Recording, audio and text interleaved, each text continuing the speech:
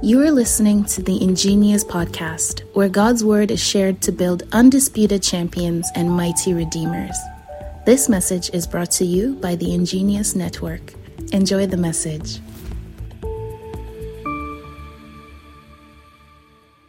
Lead us in the way of righteousness for your name's sake.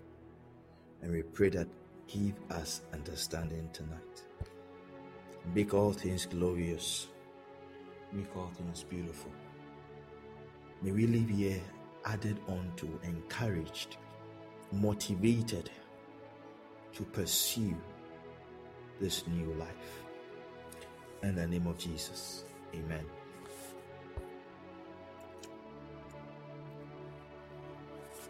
All right, so once again, thank you for making time.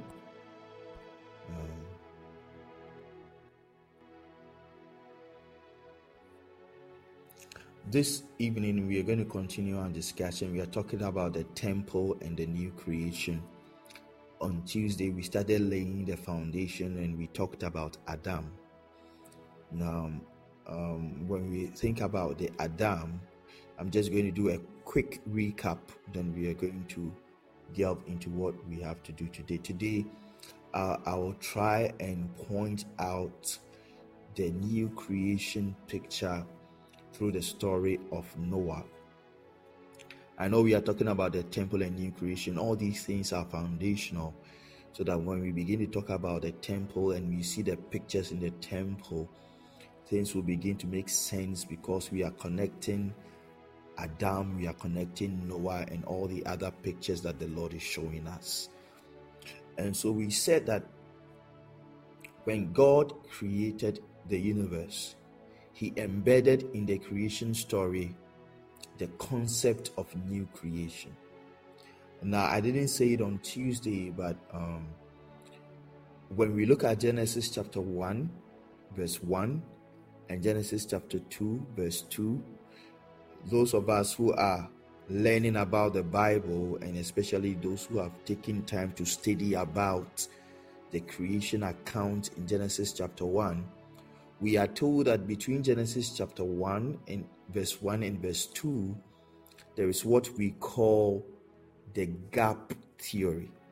The gap theory, because it is believed that when God created the universe and there was disorder in the universe, it took time. When God created everything, God had to destroy everything that He had created. And so when we see in verse number 2 that the Bible says that, and the earth was void, formless, and full of darkness, we are told that an event happened between verse 1 and verse 2. And that's what the theologians call the gap theory. And they believe that between verse 1 and verse 2 is when Satan rebelled in heaven. Now, as I meditated on this yesterday after the session, and I was thinking about it in this sense. I know I didn't talk about it. I don't know, but this week I'm so captivated by the new creation as I meditate on it and the new things that the Holy Spirit is unveiling to me. But these are some of the things I was thinking about. In the beginning, God created the heavens and the earth with a perfect host, right? So in the beginning, there was perfection. And God created the universe. Now, those who are well versed in the gap theory and know about the fall of Lucifer's story, one of the things that you are going to learn is that the Lucifer was the captain or the chief prince in charge of the new territory that the Lord had created.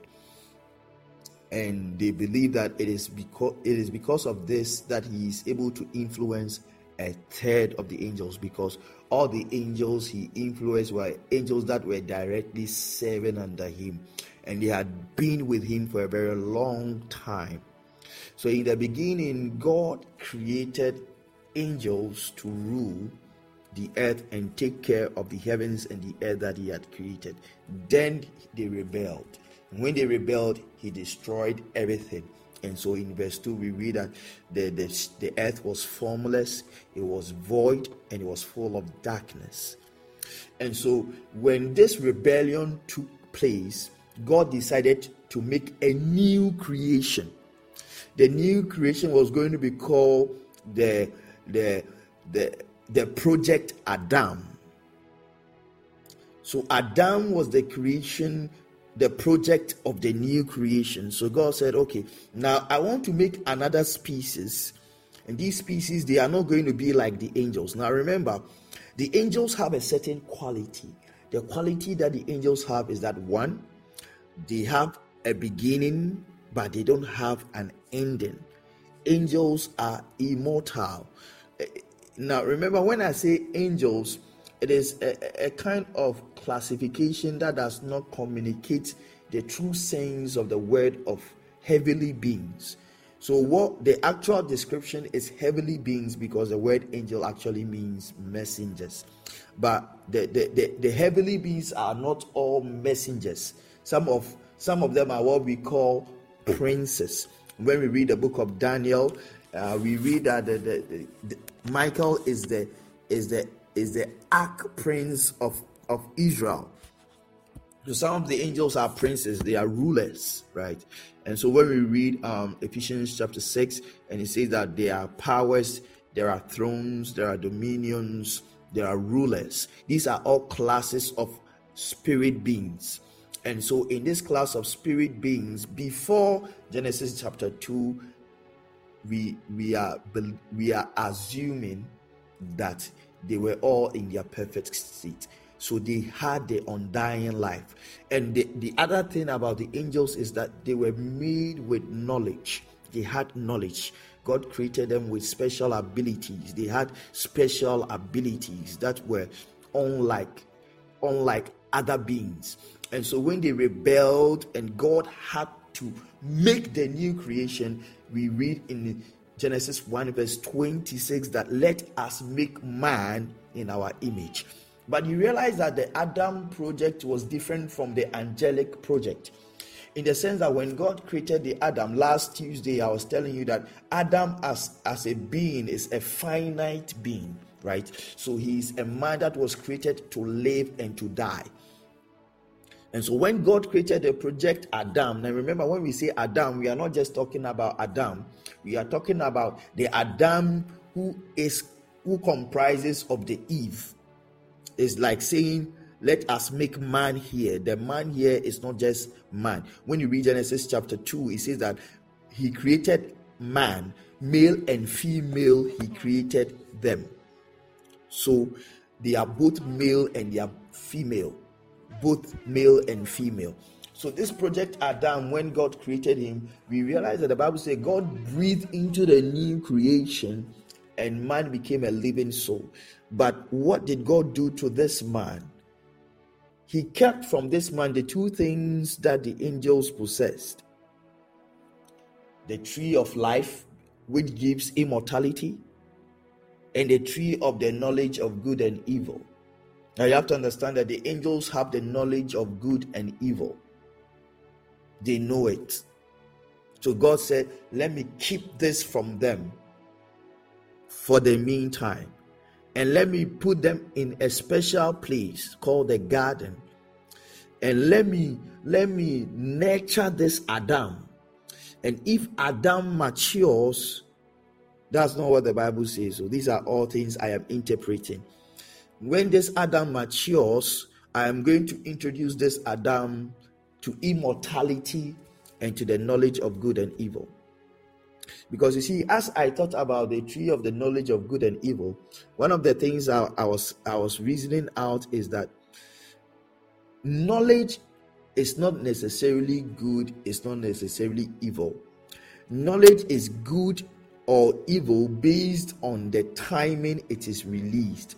For instance, it is not evil to have the knowledge of how to operate a gun. But knowing about how to operate a gun in a particular situation and condition can make it good or evil. Right? So this project Adam, God made, and he made it to serve as a signpost to the real new creation. Now, Adam is a signpost, he's a type, a shadow of the real new creation that he wanted to create. Because this Adam fell short of the qualities of the perfect picture of the masterpiece of God, what we read in Ephesians chapter 2 verse 10, which is Christ Jesus. And so in Adam, the new creation, God put certain qualities. And remember, we said that one of the things he made this Adam is a steward of the earth. Now we talked about the inventor and the discoverer. Adam, the project. Adam, the new creation that was going to replace the angelic creation. He's a discoverer of God's creation. Adam discovers what God has created. Now, remember, Adam is the new creation from the angelic creation. And so when we read the psalm, when he says that, what is man that you are mindful of him, or the son of man, for you have made him a little lower than the angels, right? Because the word angels there, when you read the meaning, it means Elohim. Elohim, we have been taught as the name of God, but Elohim is not actually the name of God. Elohim is a title, like manager, like director, like teacher, like doctor. That is what Elohim means. And Elohim is a description for all beings that dwell in the spirit realm. One of these days we will take time and talk about it, but that's not the focus of tonight. So when God made the Adam and made Adam the discoverer, we know that in the new creation, God was trying to introduce these ideas to us. That my intention is for the new creation. Now, what is the purpose of the Adam?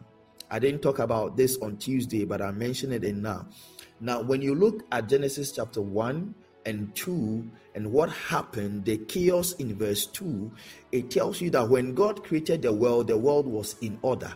Then Satan rebelled and brought it to disorder and confusion. Then when there was disorder and confusion, God once again introduced the Adam project, the new creation. What was the purpose of the new creation called Adam? The purpose of that Adam was to bring order again to the creation. And so when you read verse 28, verse 27 and verse 28, he said that let this man, let him have dominion over the created realm, over the created things. Let him be able to tend to the trees, manage how they grow, let him plant, let him do this, let him do all those things. He's supposed to be a manager to bring order, to make sure that they don't, because you see, the key words that he used is that subdue it, have dominion over it, right? So subdue, have dominion, these are all words of order. A person that has the ability to subdue and have dominion is a ruler, right? So God was saying that this new creation is going to be a ruler. But we know what happened to the new creation called Adam. Adam once again slept, and when Adam slept, we went back to confusion and chaos. Now, I want to introduce the next idea of the new creation in the Bible. In the next idea of the new creation, now remember in Genesis chapter 6, the Bible says that sin began to multiply in the earth as the sons of men began to multiply. And the sin and the corruption became so unbearable that God decided that he didn't want anything to do with man. But in the midst of the chaos, in the midst of the confusion, God once again identified a man that embodied the idea of the new creation. His name was Noah. Now, who is Noah? Noah, the name of Noah means rest, right? The name Noah means rest. Now, remember, in Genesis chapter 1, we are saying that the new creation, God embedded the ideology and the concept of new creation in the creation. And so when we look at the creation, Genesis chapter 2, the Bible says that after God had made man on the sixth day, in chapter 1, verses 30 and 31, he says that when we come to chapter 2, he said that on the seventh day, God, after looking at everything that he had created, God rested. Now, in my studies, I came across an article in the new creation. We realized, now remember, if you look at the theme for what I've posted, is the temple and the new creation. And when you look at the description, I talk about the Sabbath, right? Now, Sabbath is the seventh day, right? And the Bible said on the seventh day, God rested from his creation. Now, I discovered an article that really blew my mind concerning the rest of God. Now, apparently, when we talk about rest, rest does not mean what we think of it now. Now, you realize that when we look at the etymology of words, you are going to realize that words over time change.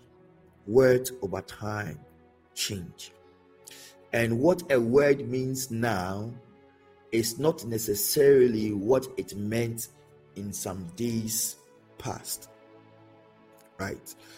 So, the word rest, I found, actually means to rule. Rest means to be enthroned as king. Rest means to be enthroned as king. And being enthroned as king meant when God had finished his creation, he occupied the seat of enthronement. Now, please, everything that we are talking about today, you have to understand that it is going to come up in the temple. And when we begin to talk about the temple, so the name of this theologian is called John Walton. John Walton, where Walton is spelled Walton. You can go and read about what he wrote about rest. It's going to be amazing for you. I'm encouraging everybody to look for that article. So he says that when we talk about rest, rest means the state of order in society, and it pertains to the security and the stability that is found in the ordered system of God. So when God says that he rested on the seventh day, what God is doing is that he is enthroning himself as the ruler, the manager, the overseer of the ordered system. I've already done a teaching about Sabbath once, and if you listen to that teaching, you are going to come to the understanding that one of the things I talked about is that whenever we talk about the Sabbath, we can never talk about the Sabbath without talking about the 6 days. And if you take your time to study the Sabbath, you realize that on each day, God created what we call a self-sustaining system. So the creation itself is a system. And in this system, it is the Spirit of God that oversees to the running of the system. So when we remove God from the system collapses. So when God had finished creating everything and he saw that it was good, he realized that he is the only one that is fit to manage what is good. So I don't know if you remember what Jesus said about no one being good but God. He said that a young rich man came to Jesus and said, "Good teacher." And Jesus said, "Why do you call me good teacher? No one is good except God." Because the concept of goodness is in respect to the one who is enthroned over the creation, the one that knows what is best, what is good, what the creation needs. And nobody knows what the creation needs save God. So when we talk about the Sabbath, it is God enthroning himself, climbing onto the throne of creation and saying that I am the Elyon, the Most High, the one that oversees the creation. Right? So that is what the Sabbath is. I'm going to take my time next week and talk about this. I want to talk about Noah before I talk about this. So if you understand that the Sabbath means rest, right? And rest means being enthroned as king. In Genesis chapter 6, when the sons of God, these are the fallen angels, the fallen spiritual beings. I'm training myself to use spiritual beings more than angels. When these fallen spiritual beings came to the earth, the Bible said that they saw the daughters of men, they desired them, and they took them as their wives. And they produced what we call the Nephilim. The Nephilim, right? And when the Nephilim were born, or when these sons of God came and joined themselves to the daughters of men, what they did was that once again they brought chaos, they brought confusion, they brought death, corruption on a scale that was unprecedented in the earth. So much so that God said that I don't want anything to do with the human race again. But when God made that statement once again, he found a picture of the new creation. He was called Noah, and Noah means what? Rest, right? And so when you read Genesis 5, the Bible said that Noah found favor in the eyes of God, but Noah was a righteous man. The key word is that Noah was a righteous man. So in the midst of this confusion, in the midst of the chaos, God says that I am looking for a new creation. Now, it is believed that the reason why God destroyed the entire world is because the bloodline of the human race had been polluted by these sons of God. They had desecrated the DNA system of the human race, such that now men were both men and spirit. And so I always say that for those who study demonology, they will tell you that demons are the product of the Nephilim. That is, they are the product of the fallen beings and the daughters of men.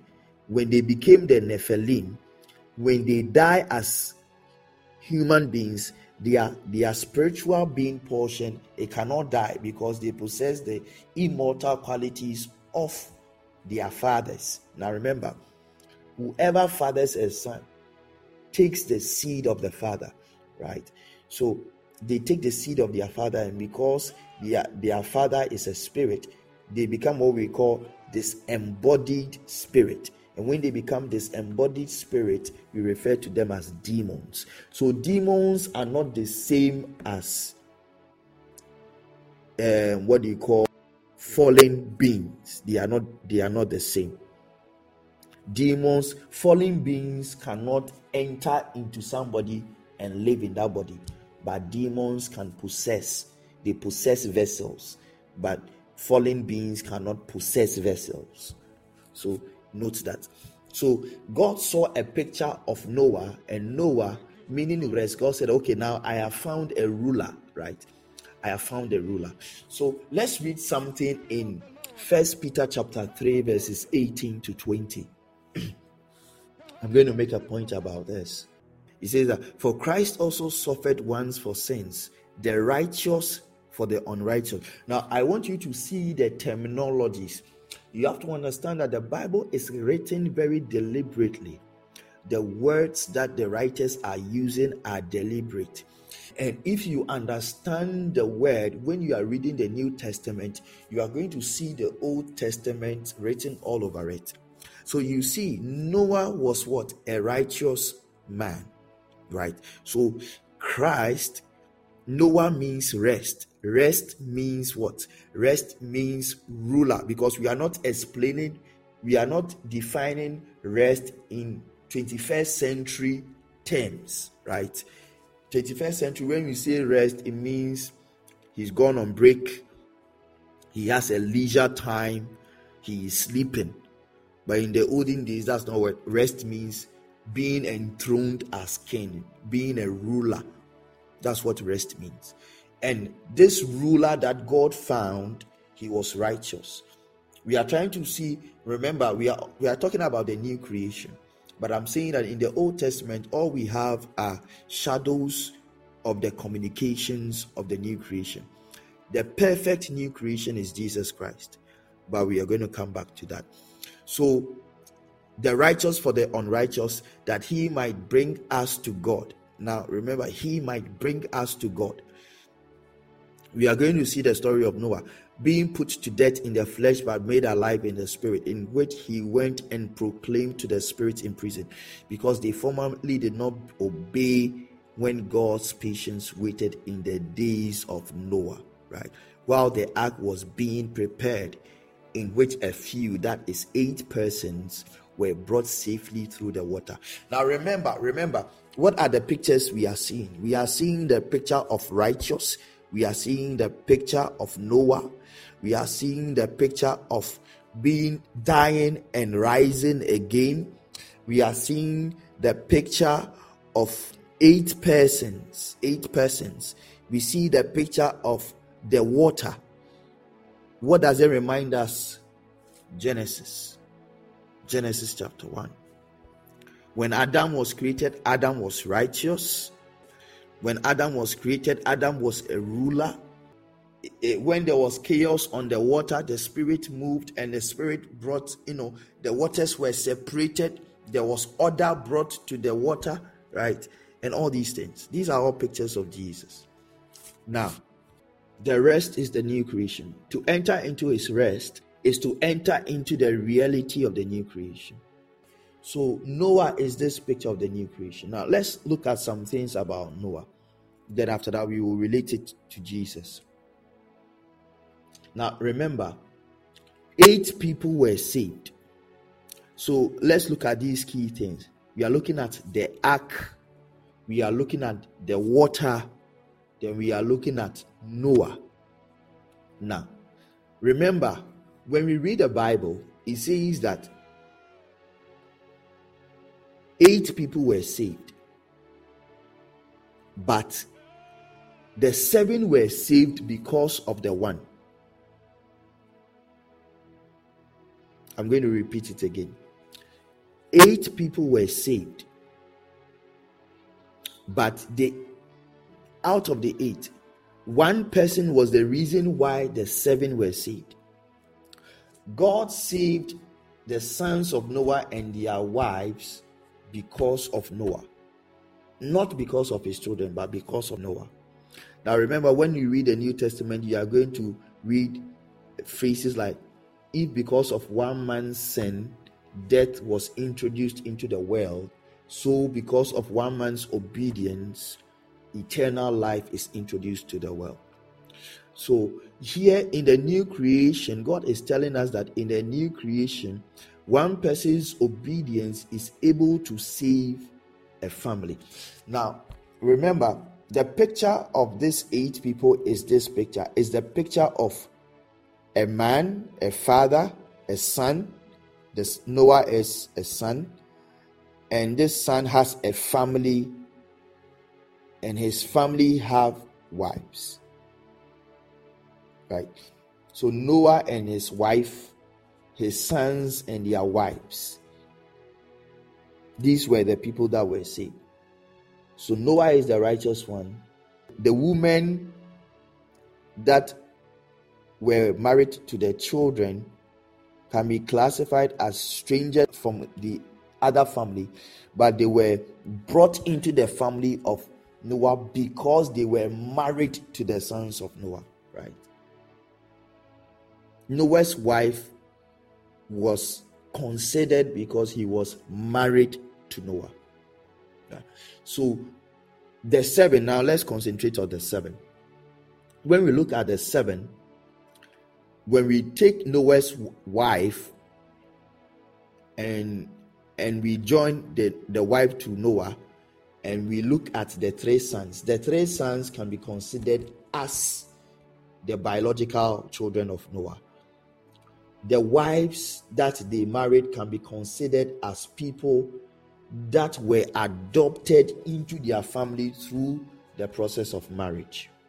Please, am I making sense? So in the new creation, the righteous one and the children of the family will be saved. In the new creation, the righteous one saves the children of the family. So remember, the wives, they become part of the family.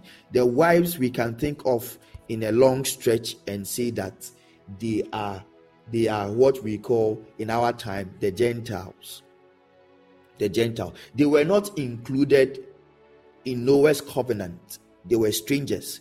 But because they got married to Noah's sons, they were included. In that same way, we the Gentiles, we were not included in the covenant that God made with Abraham.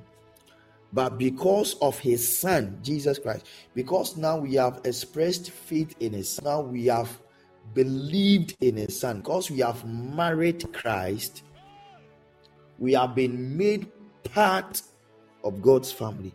And because of that, he can save us.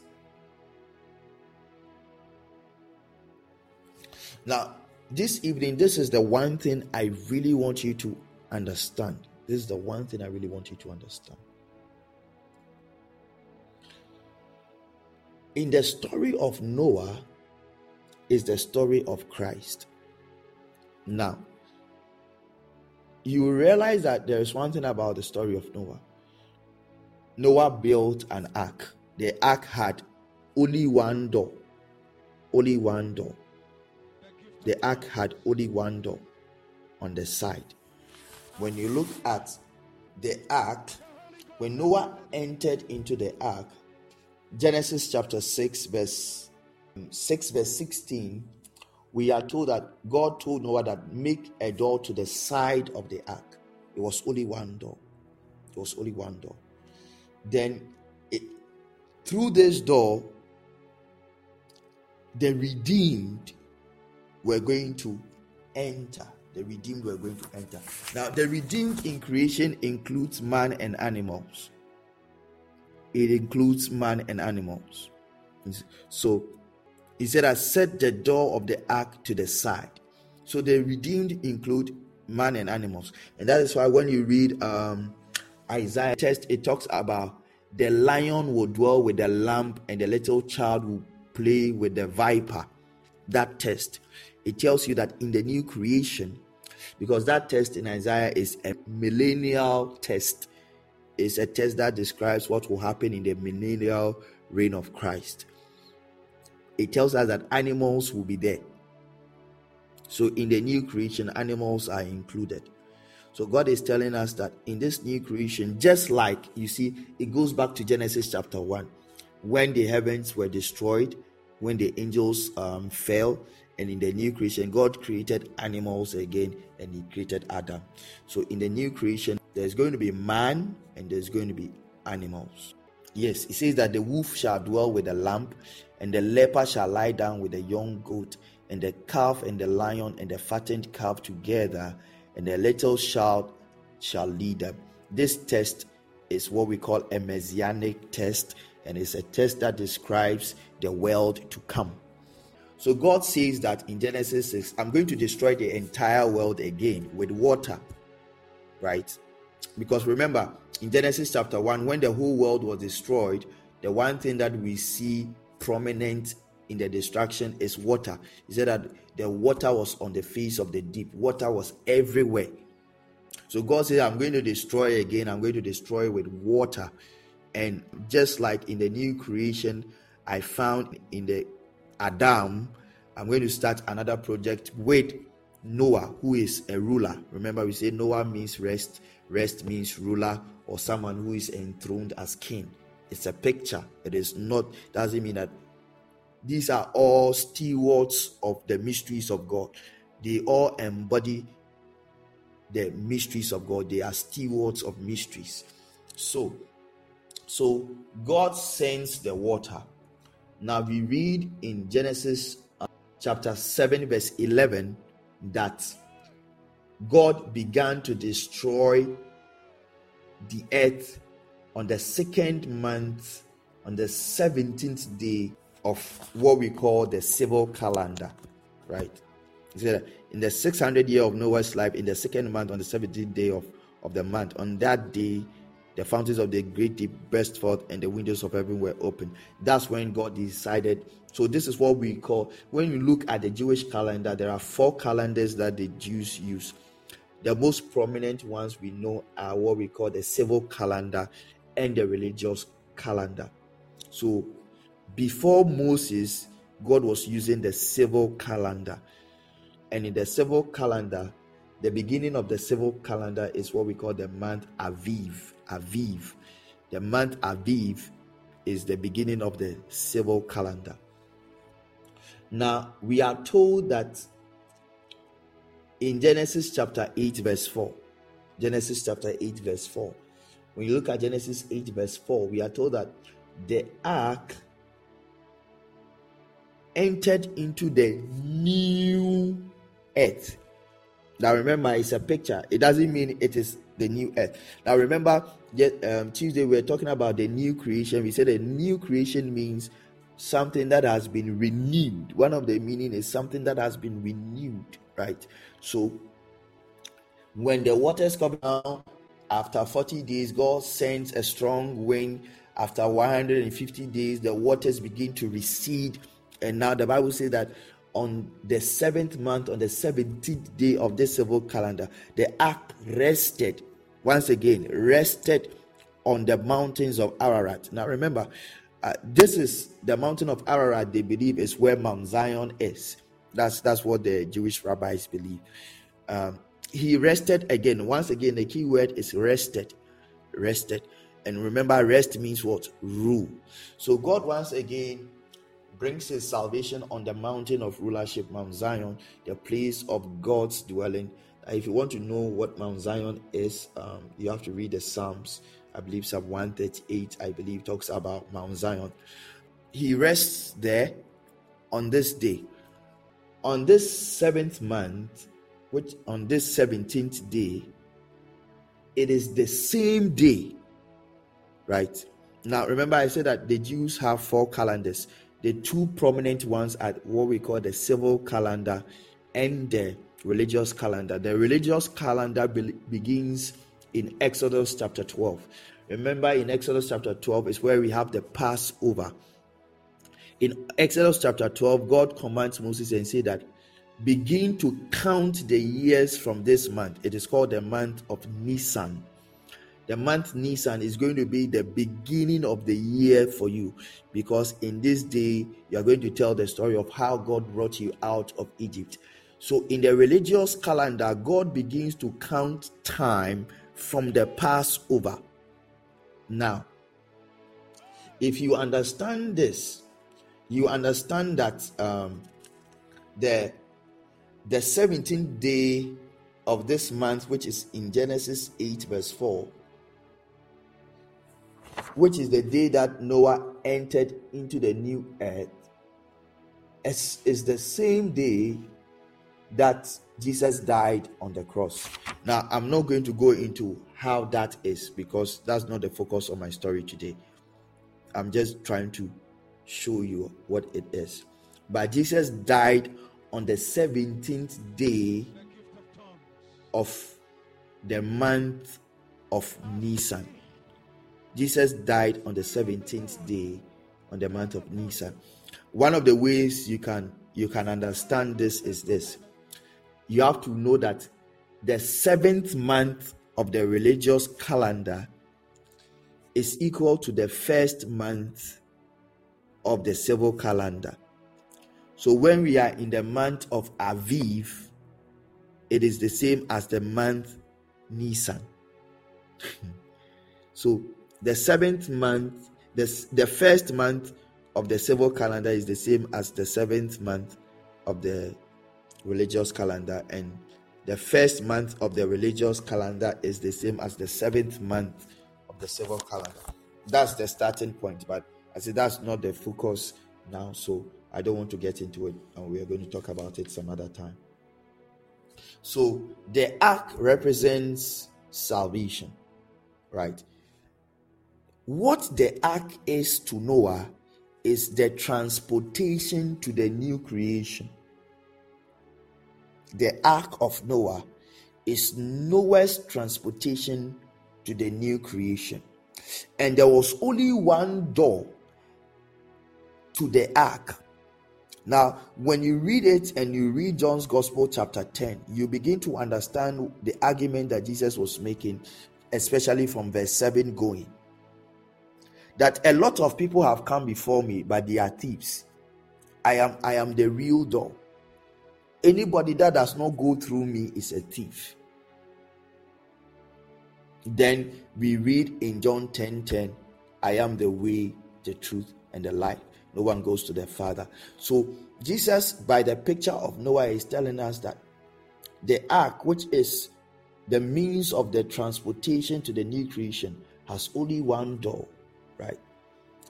The ark represents faith in the Messiah. In the New Testament, it is symbolized by baptism. That is why, personally, I believe that baptism is very important. Baptism is the expression of our faith walk into the ark. Now remember, when Noah and his family entered into the ark, the Bible tells us that it is God that shut the door. It was not Noah that shut the door. It was God that shut the door. Right? So it means that when it comes to salvation, salvation is purely a God means. If God does not allow you in, you cannot enter. That is why Jesus says that no one comes to me save the Father has allowed him to come. So when Noah enters, the ark is that transportation to the new creation. It has a new door. But the ark is not a blessing to Noah. Listen to me. The ark is not the blessing. The ark is only the transportation to the blessing. Now remember, the destination of Noah is the new creation. It is what we read in Genesis chapter 8 verse 4. It is for him to come to the Mount Ararat, where the doors of the ark will be opened so that he can enter into the new creation. I know a lot of people call the Ark Church, the Noah's Ark Church. It's all good. But if you think about it, because remember in the ark, the animals and human beings were dwelling together. And remember, it is all species of animals on the earth. Can you understand the amount of feces that has to be shoveled? The smell that they have to live with. You can't imagine. So the ark, it's a blessing, but it is not God's desire for Noah. The ark is a blessing, but the ark was not God's desire for Noah. God's desire for Noah was that the ark would take him to Mount Ararat, where the doors of the ark will be open so that he and his family and the redeemed creation can go into the new world that he is bringing them to, the new land, the new territory that he is bringing them into. And so, when we align this picture with Jesus, is the message of the cross and the message of resurrection. As a blessing as the cross is, the focus of heaven is not the cross. Now, don't get me wrong. I am not saying that the cross is not important, because remember, without the ark, Noah can never get to the new creation.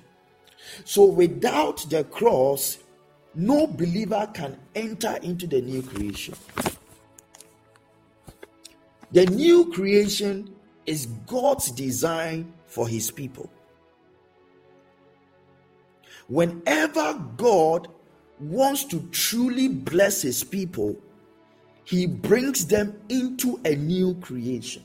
Because remember, it was only when Noah had stepped out of the ark and he had offered sacrifices to God, he had initiated the worship of God in the new creation. That is when he saw the ark. That is when he caused God to speak once again from his heart. He said, I decided to destroy the earth, but now I swear that I will no longer destroy the earth with water again. So it is only in the new creation that we can encounter God. It is only in the new creation that we can move the hand of God. It is only in the new creation that we can cause God's glory to be seen. It is only in the new creation that the covenant of God can be experienced. It is only in the new creation. And so we see in this picture of Noah that what Jesus is telling us is this. Now remember, when we read John's Gospel chapter 10, Jesus said that because of me, they are able to go in and out of the pasture. So many people are dwelling on the cross. So many people are dwelling on the cross. Look at verse 9. He says that I am the door. If anyone enters by me, he will be saved, and he will go in and out to find pasture. The desire of Christ is for you and I to be able to enter into the new creation where we can go on a journey of discovery. Going in and out is the journey of discovery. That is the mandate of the Adam project. But this time around, what God is introducing us in Christ through the picture of Noah is that in the resurrection, right? Now, when we read the first Peter text, you realize that it talks about baptism. It talks about baptism. And you realize that in baptism, when you are baptized, now I'm trying to talk about the new creation being the desire of God for his children. And I really want you to get it. You see, when Jesus was talking about the picture of Noah, painting the picture of Noah to us in 1 Peter chapter 3, verses 18 to 20, he talks to us about the baptism. And when we talk about the baptism, when we go to Romans chapter 6 and we begin to explore the baptism, you realize that the baptism talks about two things: death and resurrection. Death and resurrection. Now, in the baptism, one of the things that we do is you are submerged into water. Now, let me ask you, if you are being baptized and you are submerged into the water, do you want to stay under the water? The obvious answer is no. Because if you stay under the water, you will drown. So God is saying that as good as the message of the cross is, as good as the cross is the means for us to enter into the new creation, he does not want us to dwell so much on the cross. The cross is to help us to get saved. It's so that the waters will not swallow us. It's so that death cannot swallow us.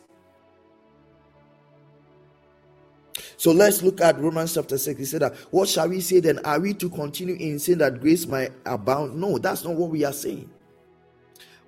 What we are saying is that, do you not know that all of us have been baptized into Christ? And where we were baptized into his death. We were buried therefore with him by baptism into death, in order that just as Christ was raised from the dead. You see, so the emphasis is that just as he was raised from the dead by the glory of the Father, we too might walk in the newness of life. Now remember, the newness of life is the picture of what? The new creation. When Noah came out of the ark, he entered into the newness of the life of the earth. And so when God baptizes us, he says that don't stay with the cross. Come out of the water, rise, resurrect, pursue the resurrected life. You see, The glory of the believer is the resurrected life. The glory of the believer is the resurrected life. Jesus said it. Let's look at Luke chapter 24, verse 26. Luke 24. You see, we talk about sharing in his glory. Do you know that the glory of Christ, which is the new creation, is the life after the resurrection? Was it not necessary that the Christ should suffer these things? What should he suffer? Death on the cross, that he will enter into his glory. What is the glory? The glory is the resurrected life, the new creation. You see, when he rose from the dead, he rose with a new life, with a new body, with a new glory. So the new creation is the resurrected life, is the new life. It is not the life in the ark. So whenever we read the story of Noah, what God is drawing our attention to is that remember the new creation. Remember the new creation. We talk about the ark too much. The ark is good, but the life of Noah was not in the ark. The covenant of Noah was when he came out of the ark. He received a covenant when he came out of the ark. Our covenant with Christ is in the resurrection, it's in the new creation. So when we talk about new creation realities, you see, the job of the Spirit is to help us to enter into this new creation reality. It is his job to guide us into this new life. If you and I, if we fail to enter into the new created life,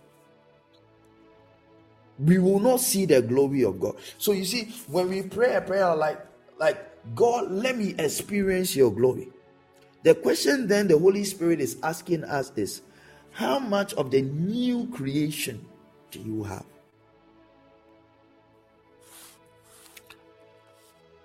What about the new creation do you possess? What about the new creation? And this evening, that is what I want to draw your attention to.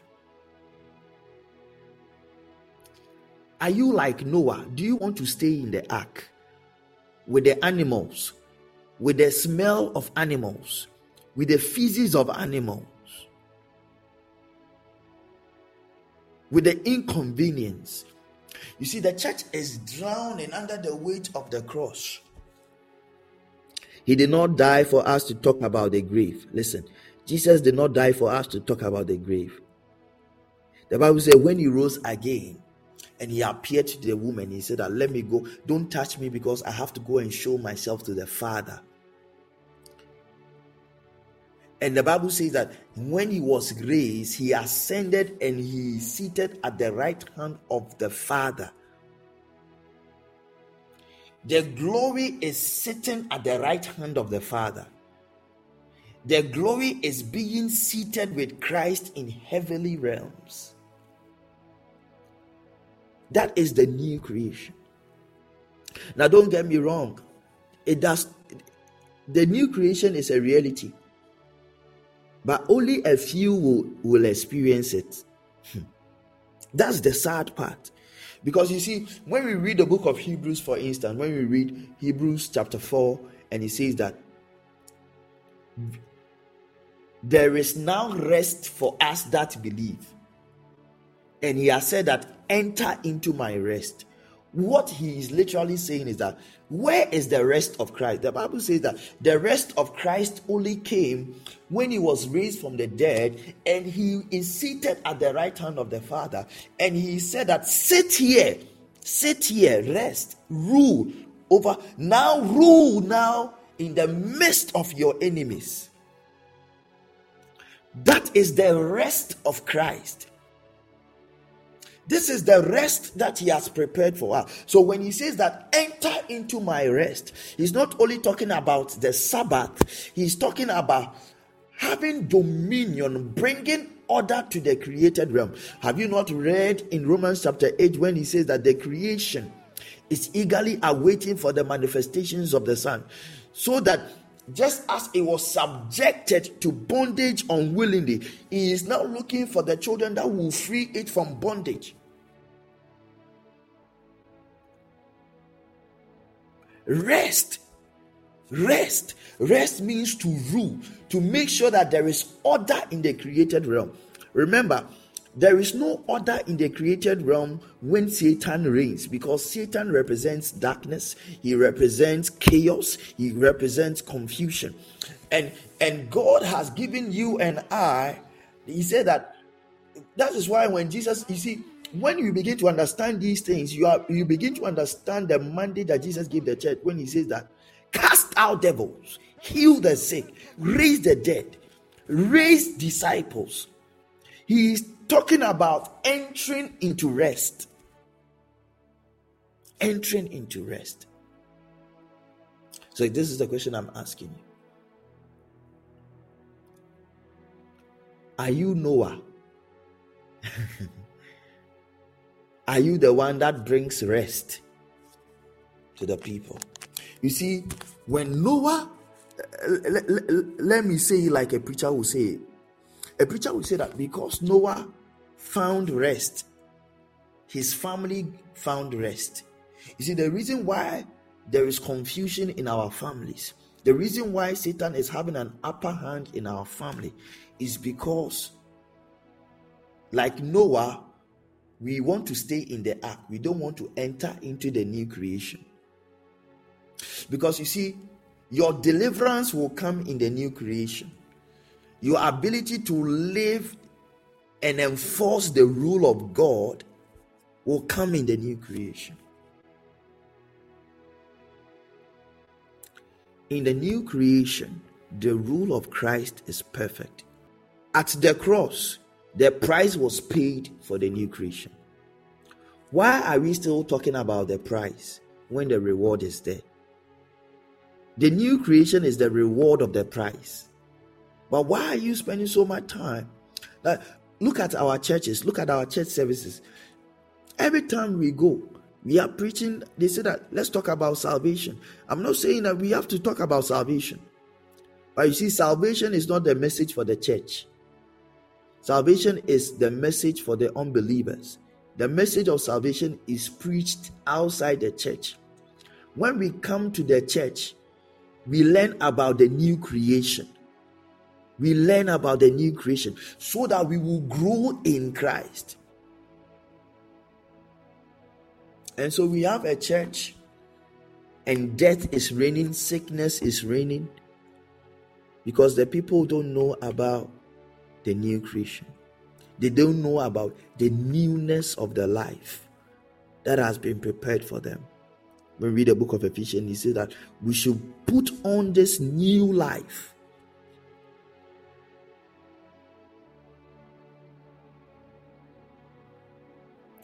We go to church and the pastor preaches salvation Monday to Sunday, January to December, because he says that souls must be saved. If souls must be saved, why are you preaching salvation in the church? Go and do crusade. That is where the lost are. In the church, in the temple of God, only the sons of God. You see, in the ark, only the redeemed are in the ark. In the church is meant for the redeemed of the Lord. We have been baptized and they want to keep us under the water. No wonder we are drowning in the church. Because we want to come out of the water. But the preacher says, no, stay there. Let's talk about how Christ died for us. Let's talk about the price. He said, Pastor, I understand. I accept. Jesus died for me. He said, no, stay under the water. And when you stay under the water, what do you happen after a while? You begin to struggle. You struggle for life. You struggle for life. You struggle for life. No, before you drown, you struggle. You struggle. Your hands begin to move rapidly. Your legs begin to kick because life is being drained out of you. But remember, the moment you come out, you see that when you breathe, all of a sudden, yeah. A lot of people are struggling because the church doesn't want to talk about the new creation, doesn't want to talk about entering into the rest. We are talking about the temple and new creation. If you don't understand this message,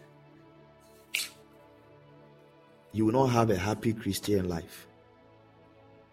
You always wonder if God is real. You always wonder if angels are real. You always wonder if the power of God is real. You always wonder if God is a healer. You always wonder if God is a provider. You will always wonder because your life as a Christian will be lived in the ark. It will be a life of inconvenience. It will be a constricted life. It will be a restricted life. It will be a constrained life. When Noah came out of the ark, all of a sudden he could go wherever he wanted to go. He saw a vast land. He had opportunities. And he used that opportunity to plant vineyard, to drink wine, to be happy in life. You see, it is only in the new creation that you can find happiness. You know, when we read a story like Noah planted a vineyard, people said, oh, because he planted a vineyard, that's why he got drunk and what happened, and he get no. He planted a vineyard because in the new creation, he found joy. He found peace. He found refreshment. In the new creation, he found restoration. He had a reason to rejoice. That is why he planted a vineyard, because it was an expression of merriment. Merriment, happiness, joy. It is in the new creation. I pray for you and I this evening that we will understand this message. I pray that you will live your life in pursuit of the new creation. I pray that you will know the rest of God. That you will do. The Bible says that do everything. When we read Hebrews chapter 4, verses 3 and 4, it says that strive to enter into his rest. Because if you don't do it, the Bible says that God will not be happy with you. Strive to enter into the new creation. For the next couple of weeks, I'll just be talking about pictures of the new creation. Pictures of the new creation. Then we will talk about maybe in the month of August or so, we'll talk about how to enter into it. Now you see why this is making sense. Now you read Hebrews chapter 4 and you understand why he will talk about enter into his rest, and he talks about the foundations of the world, and he talks about the seventh day of creation. Enter into his rest. I pray that you and I, we will not miss it. I pray that you and I, we will not miss it. I pray that from tonight, our desire will be to violently pursue the new creation. Enter into the new life, the new creation. It is the resurrected life. It is the place of peace. It is the place of comfort. When Noah came out, he could sleep wherever he wanted to sleep and not fear. You see, some people have not understood. See, read Genesis chapter 8. You realize that even when they came out of the ark, Genesis chapter 8 and chapter 9, you realize that God commanded the animals that they should not harm Noah.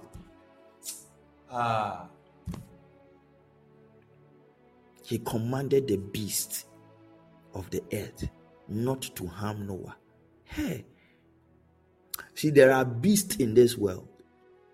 If you enter into the new creation, they will receive a command concerning your life. You cannot harm these ones. When they see you, they will react like they saw Jesus. Have you come to destroy us? Have you come to destroy us? Because in the new creation, you are the rest of God. You are the one who rules on his behalf. And that is why in the book of Revelation, he says that, and they shall reign in the earth. We will reign in the new creation. The book of Revelation is a picture of the new creation. He said that they will reign in the earth. The redeemed of the Lord, the righteous of the Lord, the ransomed of the Lord, the priest of God.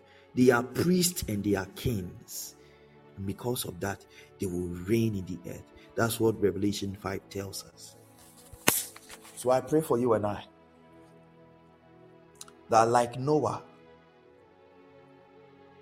we will carry the symbol of the rest of God wherever we go. Like Noah, that we will open the doors of the ark and come out of the ark and enter into the new life by the Spirit of God. That by the new life, we will begin to dominate our world and bring and manifest the glory of our Christ in the created realm. May the Lord bless you. May the Lord keep you. May God cause his face to shine on you and be gracious to you. I pray that tonight. God bless you for listening. Maranatha, the Lord comes.